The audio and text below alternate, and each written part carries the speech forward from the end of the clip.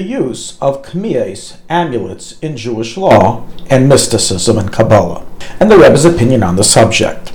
So throughout Jewish history and Jewish literature, the use of amulets or Kemios are discussed as a mystical and spiritual cure or protection against various issues and calamities. For example, it's recorded in the Gemara in Shabbos 61a, and later on in the Shulchan Aruch, in the Mechaber Alter Rebbe in chapter 301, regarding whether or not one may carry a kemiah, an amulet, on Shabbos, and when it is forbidden to do so. When it's considered part of one's clothing or like a piece of jewelry, and when not. The writing and production of such amulets had a fairly large market of consumers, with the general public believing in their power and capabilities. Even in today's day and age, there still exists both real and self-made Kabbalists who write amulets for protection, which they provide for people, sometimes for sale, or for a hefty donation. Certain amulets were halachically considered proven to give protection and cure, while others were not. And hence we see that the concept and use and benefit that an amulet can have was considered real according to halacha. However, other amulets were considered halachically forbidden to be used due to the prohibition of Darkei Meiri.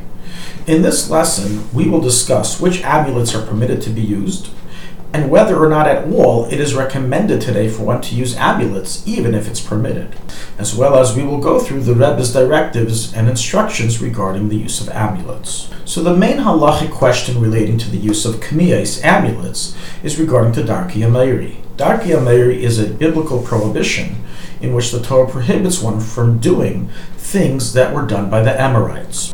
Practically, this refers to the performance of any action that has no logic behind it, and there is no connection between the action or item and the matter which one desires to achieve. The reason for the prohibition is due to that it possibly is rooted in idolatry or sorcery.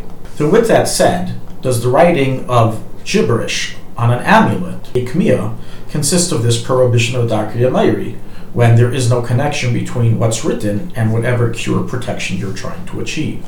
So the halacha in the Talmud, Rambam, and Shulchan Aruch in chapter 301 is as follows. Any incantation or amulet that has been proven to work is permitted to be used for healing or protection and does not consist of Darkei Meiri, as Darkei Meiri only applies by amulets if it does not work. However, if it works, then it's clear of Darkei Meiri. The Alter Rebbe brings a debate regarding the middle scenario in which one doesn't know for certain that it works, but also doesn't know for certain that it doesn't work. And there is a difference of opinion in this regarding whether it transgresses Darkei Meiri or not. Some poskim hold that perhaps it does contain Darkei Meiri until you verify that it's able to work. And the Alter Rebbe concludes that every Baal Nefesh is to suspect for their words in a situation doesn't contain much need, but in a case of need, you are allowed to use an amulet even if you have yet to verify and ascertain its usefulness, so long as it's not completely negated. So with that said, we can already conclude that according to halacha, it's forbidden for one to go amulet shopping and just buy and use any amulet unless you know that it has a record of actually helping, curing, and protecting. Otherwise, using such an amulet is Darkei Meiri. With that said, this does not mean at all that we recommend the use of amulets, even those that have a proven record to work. Although from the letter of the law it's permitted to use an amulet which is proven to work, nonetheless one is discouraged from doing so due to the danger involved in entering the mystical world of amulets. You see, evil forces are more prone to damage and attack those who involve themselves with amulets, such as one who either personally or his ancestors have been involved in amulets or witchcraft. The following is a quote from the words of the Sefer Chassidim. The evil spirits do not confront and cause damage to a person unless he first confronts them, such as through writing an amulet. This applies whether he personally wrote the amulet or it was written by his ancestor. Accordingly, continues Rabbi Yehuda Chassid, one should not deal with amulets, even in the case of danger of life, as this is not a wisdom, as it shortens man's life and the life of his descendants. And we do not push away one soul because of another soul, and the Torah instructs us to place our trust in God. Hence, one should only rely on prayer and supplication to God, who will guard us and our descendants from all evil from now and forever. End quote of the Sefer Chassidim. Hence, to conclude, even if you have a proven amulet that works, written by a holy Kabbalist, that does not contain any prohibition of Darkei Meiri, the Sefer Chassidim says, don't do it. Don't get yourself involved in it, as it uses spiritual forces that can then come to attack later on. And this in essence boils up the Rebbe's own approach to the subject. In a variety of letters and responses, as collected in the set Shulchan Menachem Volume 4, the Rebbe states that it is not the Chabad custom to use amulets Kemios, and this refers even to those written by great Kabbalists.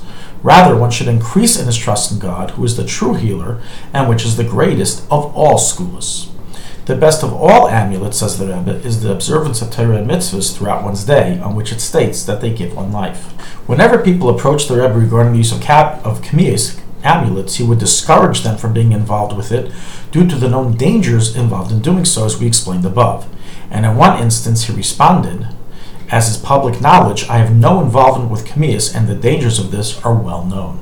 Hence, to summarize, we have clarified that while certain amulets are permitted to be used according to Jewish law and do not pose a prohibition of Darkei Ameri, such as those that have a proven track record of working, nonetheless, even those amulets have a danger involved in doing so, and therefore you should not use them, and that is the Chabad approach, and that is the Rebbe approach, not to get involved in Kemios and amulets, irrelevant of who wrote them, a real Kabbalist, a self-made Kabbalist, etc., etc. It's interesting to note a story, though, that's told regarding the Rebbe Rayatz, that he once told an individual who had a serious health condition that he should wear as an earring a piece from the Torah crown, and that would protect him for the rest of his life, and he should never take it off. And indeed, that is what he did till the last day on earth. Obviously, if a tzaddik, a Rebbe, gives a certain segula to be followed, then it's protected from these dangers. Thank you for listening to ShulchanAruchHarav.com. Our free services of making Torah knowledge available to the public depends on donors like you.